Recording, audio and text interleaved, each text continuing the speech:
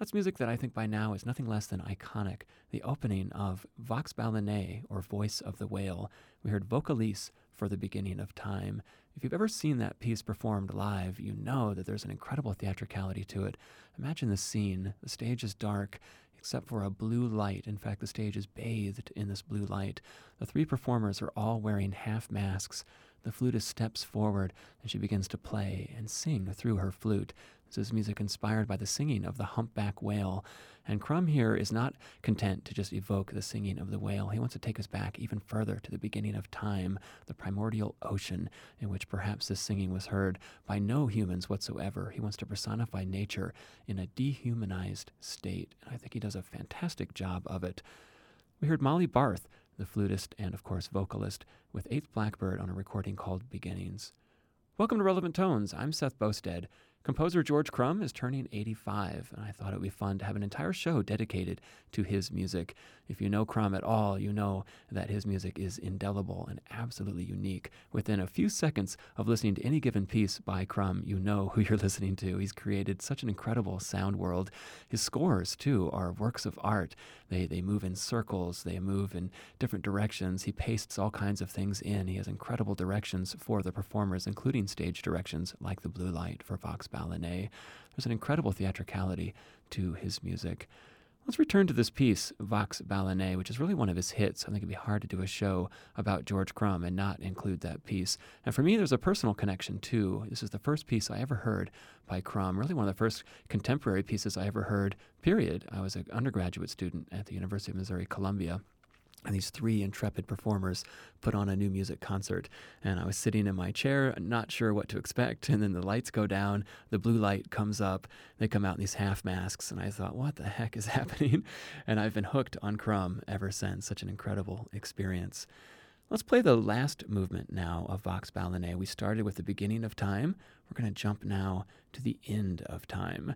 This is Vox Balanais, or Voice of the Whale, C Nocturne for the End of Time.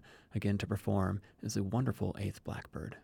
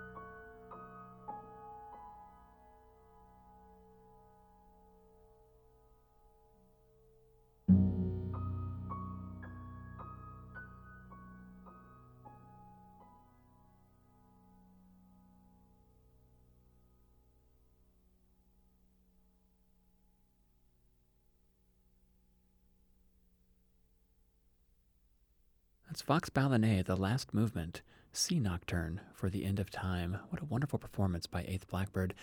They take the tempo a little slower than you normally hear it, but I really like it. I think there's plenty of room there to breathe and to really hear those beautiful piano interjections.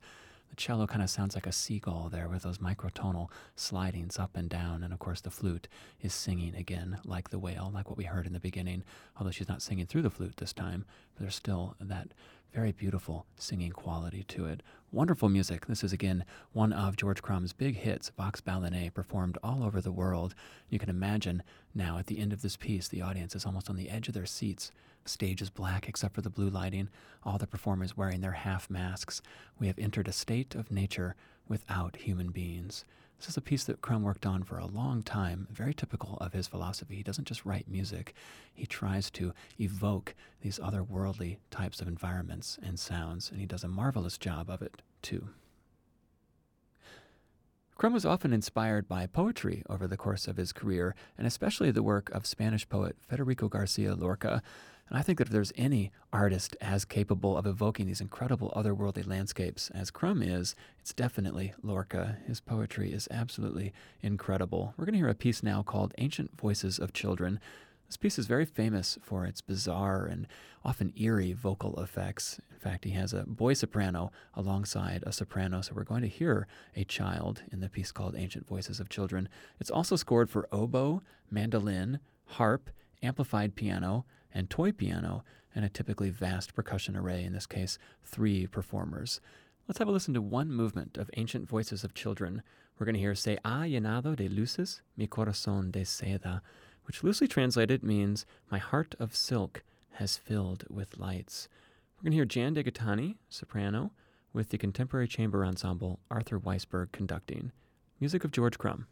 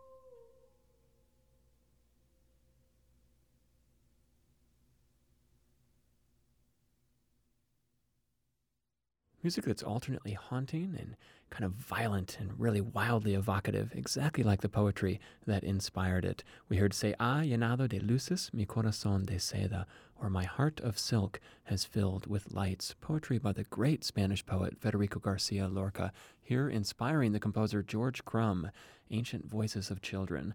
We heard Jan de Gattani, soprano, with the contemporary chamber ensemble, Arthur Weisberg conducting. Music inspired by the great poet Federico Garcia Lorca, and it sounds, to me at least, exactly like what that poetry conjures up in my mind when I read it. He's able to create all of these images and mash them into one place. The words don't necessarily make sense in a kind of narrative format, but if you think of the images that pop up in your mind as you read them, even if they don't entirely make sense, well, what a wonderful thing he's able to do. And here Crumb has been able to do the same thing in his music, Ancient Voices of Children.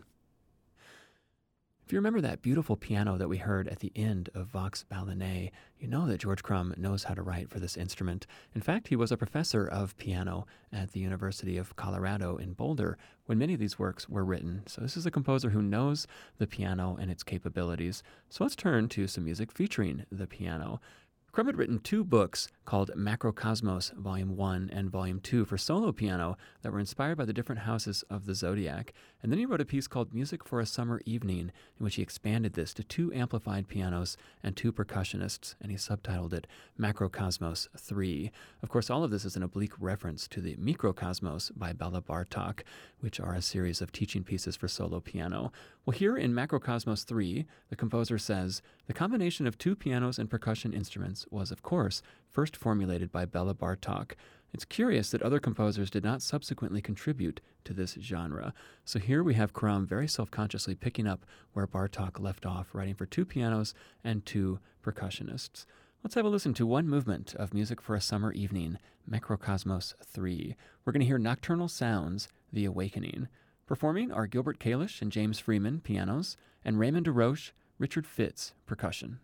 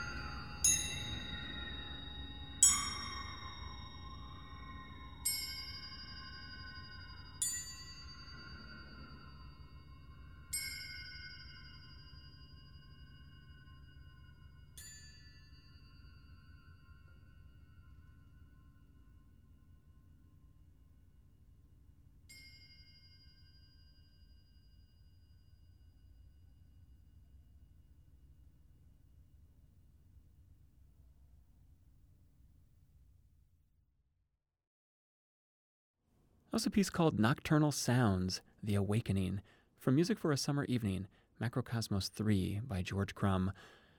Our pianists were Gilbert Kalish and James Freeman, and our percussionists Raymond DeRoche and Richard Fitz. I chose that piece on purpose because of the title, Nocturnal Sounds. Very evocative, of course, very Crumb-ian, but it's also because of these sounds that he would have heard as a child. He grew up in a river valley and has said that lying in bed at night as a child and hearing these sounds, tugboats on the river blowing their horns, the sounds of things across the river and how those sounds change as they cross the water, they really fired his imagination. And when he became a composer, he was interested in incorporating those kinds of sounds into his music. In fact, here's a direct quote from him in which he says, "Growing up in the Appalachian River Valley, my ear was attuned to a peculiar echoing acoustic. I feel that this acoustic was structured into my hearing, so to speak, and thus became the basic acoustic of my music. I love sounds that have long, slow decays to them. There's very little staccato in my music." So here he's saying that basically these sounds as a child were hardwired into him, and now as a composer, he almost has no choice but to return to that sound world of his youth. I think that's very apparent in that piece, The Awakening. Wonderful performance by Gilbert Kalish and James Freeman at the pianos, Raymond DeRoche and Richard Fitz, percussionists. I think it's the hallmark of any great composer that he can write great music, of course, but also if you think of a composer like, say, Stravinsky, he can also be inspired by other people's music and yet make it his own. Well, Crumb absolutely has this gift as well. Let's play a piece from his American Songbook, in which he has taken spirituals and other pieces that are part of what we think of as the American Songbook and given them the George Crumb treatment. I'm going to play a famous spiritual called Deep River. We're going to hear the composer's daughter, Anne Crumb, singing with Orchestra 2001, James Freeman conducting.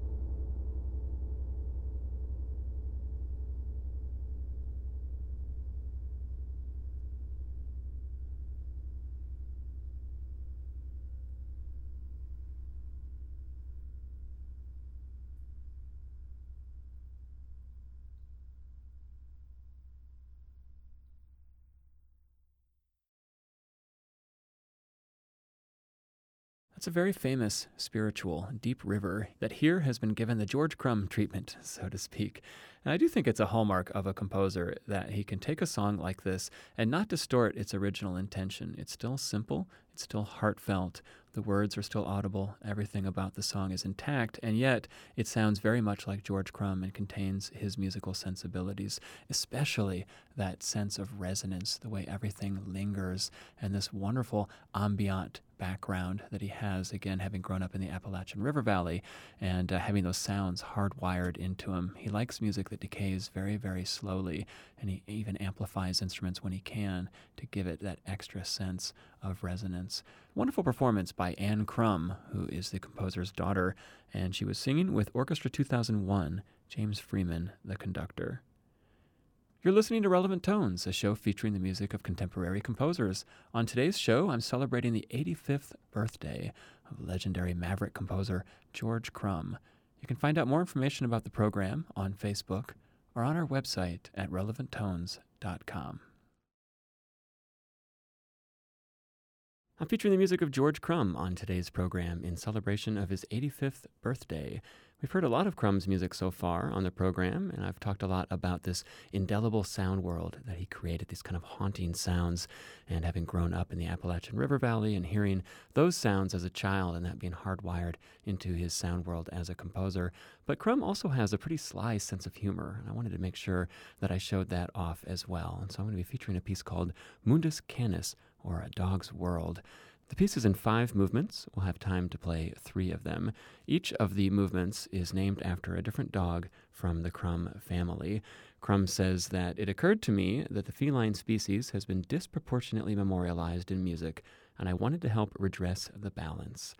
So we're going to have 3 movements, Tammy, Fritzy, and Yoda. About each dog, Crumb says, Tammy, a brown, short-haired, full-sized dachshund, and the first dog in our family, exhibited qualities ranging from nobility to capriciousness.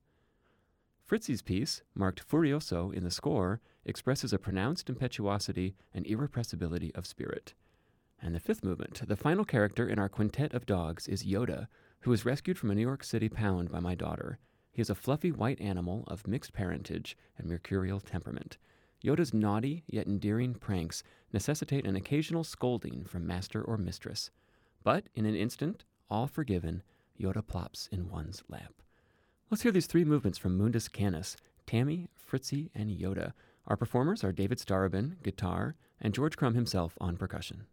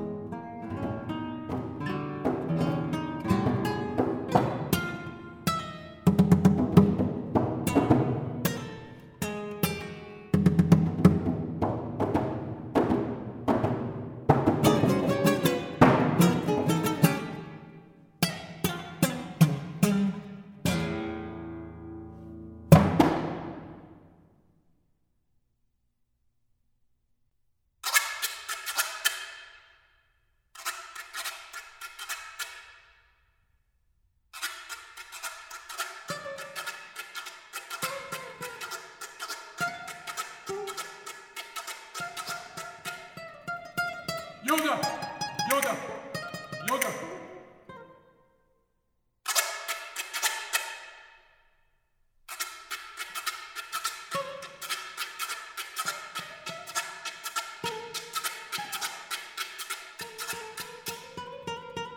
Yoda! Yoda! Yoda!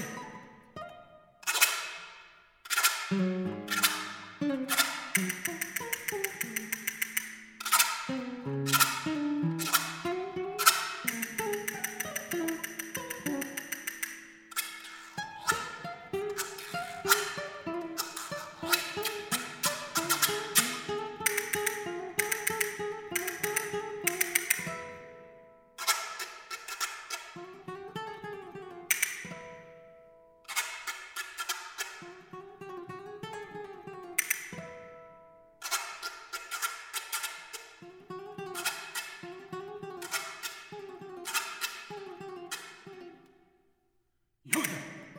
Yoda! Yoda! Bad dog.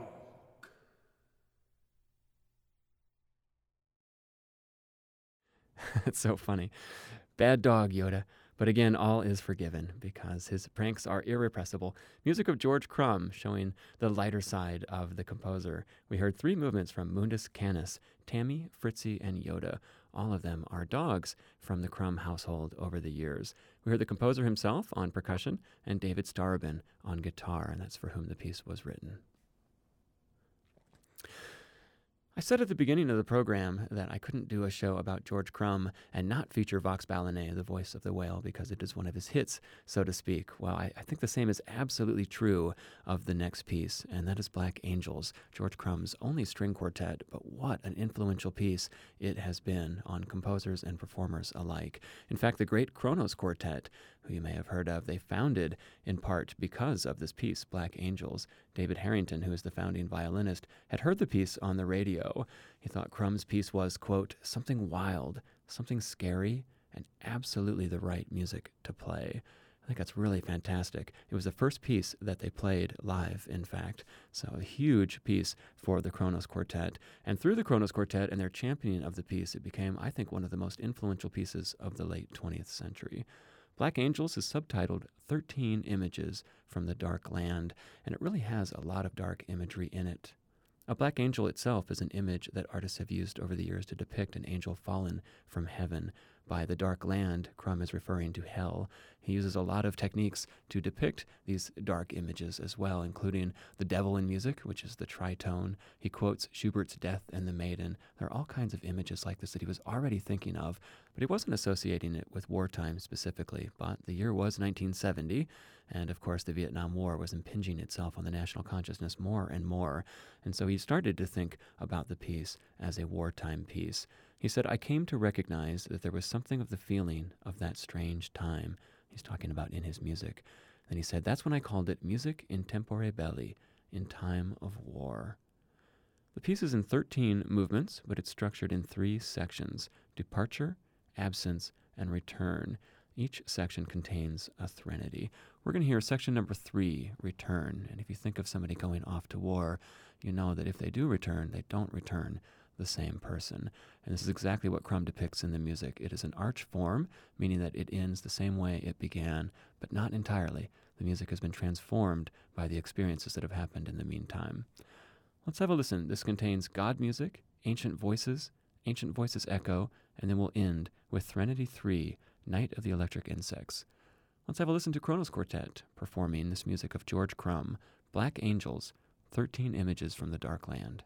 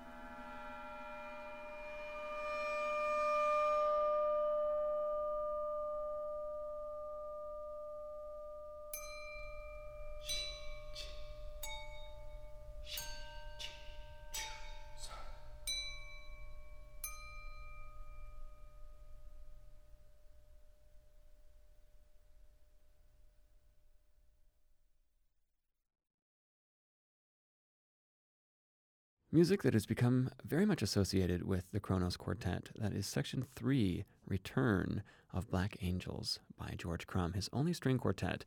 But what an influential piece it has been to so many composers. It really expanded the idea of what a string quartet could be.